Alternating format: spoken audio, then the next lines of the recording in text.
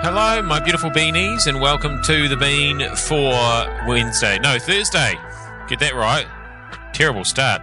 I am Glenn ZB, and we are first with yesterday's news, so we're looking back at Wednesday. There's where I got confused. Andrew Dickens wants to reflect on the Fonterra situation and their relationship with farmers. We've got a letter from prison to discuss, don't we? Mountain safety with a man who knows all about it. And what the hell is a negative mortgage? Let's get into this. Before any of that, that census screw up. Amazing. The problem appears to be, among many, one of the problems appears to be that too much faith was put into the online system for collecting data. Yesterday, after the news about Liz McPherson resigning, I received a text from someone who sat down to do the census. He or she was a shift worker and was heading off to work later that evening. Second question into the census, are you going to be home tonight? That person answered no, and that was that. Thank you for completing the census, and they were shut out. Richard Arnold says there were other problems with online collection too. The technology isn't as familiar to everybody as we might think, and people had problems understanding how the system works. There's also a problem that if one person accidentally marked the household as complete, no one else in the household who hadn't yet responded could get in, and they had to get another code. And every time you put a barrier up like that, it makes it more difficult. Right, so it's a mess. What do we do? Where do we go from here? At least Liz McPherson did the decent thing and fell on her sword. She took responsibility for the debacle, and quite right too. It seems a little unusual in this day and age for the person in charge to put up their hand and say, yes, my fault, I take responsibility. I hope Gabriel McClure had the good grace to blush as he sits in his pampered office in Ireland when he read of McPherson doing the right and proper thing. But, somehow I doubt it. I sort of got the impression with McClure that he's one of those people who sort of looks like he's blushing all the time. So it would be a bit hard to know. Fonterra have got plenty to be embarrassed about as well, of course. Andrew Dickens taking them to task. Now, I'm not an automatic critic of executive pay and behaviour. For instance, when Adrian Orr was at the Super Fund, there was a ruckus about his pay, but I thought he was worth every cent. But obviously the guys at Fonterra are not. $38 million paid to Theo Spearing over the past 8 years to produce turkey results. Why? And he's getting a bonus. Do you know why he's getting a bonus? It's a thing called velocity. And part of that is operational health and employee engagement, none of which is about financial performance, none of which is an objective measure, but he's getting a bonus for it. It's a bit tree-huggy and new age, and it's widespread amongst the corporate class. Fonterra is an example of corporate class gone mad. It is corporate culture on steroids. Fancy buildings, fancy pay, fancy PR, consultants, and a whole heap of virtue signalling as well. We're engaged. When they started the free milk for schools, they seemed oblivious to the feelings of the co-op owners, the farmers, who were getting less than optimum returns, and the farmers thought, great, now they're giving away the milk that we made in the snow, the rain, the wind, the hail, and the mud. Thanks, guys. CEOs and executive managements, at the end of the day, have to remember they're just employees, and the people who employ them are the directors, and the directors are also employees for the stakeholders. That's the way the power flows, not the other way. Always be wary of CEOs who think they're at the top of the pyramid. Yeah, I think part of the issue there is that whole C part of that, the chief. I think that might give them the idea that they're in charge. Don't get me wrong, I don't want to be in charge of anything. Yeah, imagine what would happen then.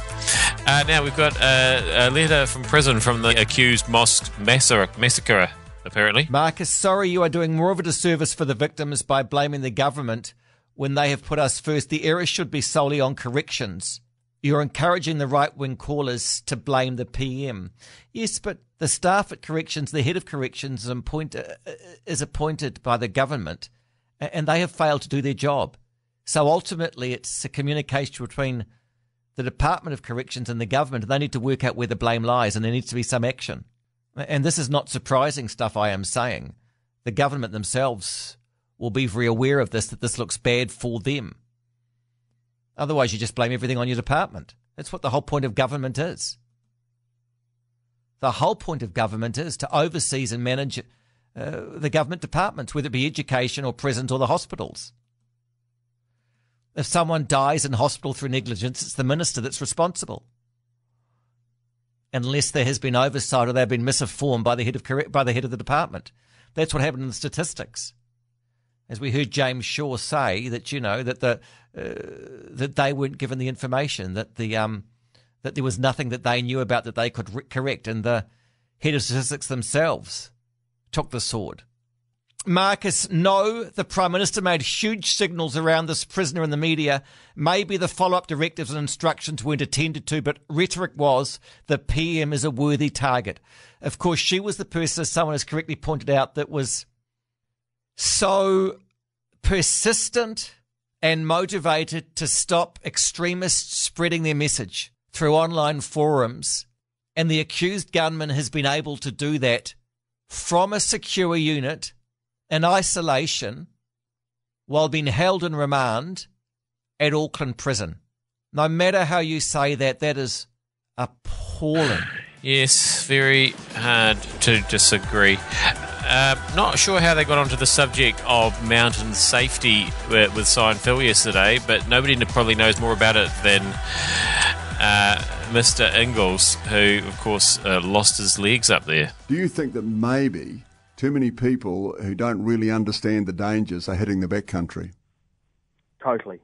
And it's even just not even ski touring gear availability. You know, it's always been fairly easily accessed, but it's grown out of snowboarding and the fact that people are now prepared to put their skis and their boards on their back and trek out of patrolled areas. And so the minute that you do that, you need to be taking the responsibility to learn about avalanche awareness. Now, I know the Alpine Club, Mountain Safety, Avalanche Awareness, you know, there's courses that are run every year, but not nearly enough people go and learn about avalanche awareness. And, you know, it's one of the greatest killers in the mountains worldwide. This text from Dot, she says, I'm loving the chat with Mark. He's an amazing man. Ask him, please, if he thinks Everest is being ruined.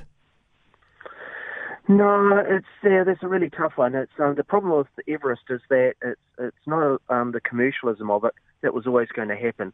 It's the lack of professionalism that's there and the lack of control. But the hardest people to control on the planet are mountaineers. You know, they're all anarchists at heart anyway.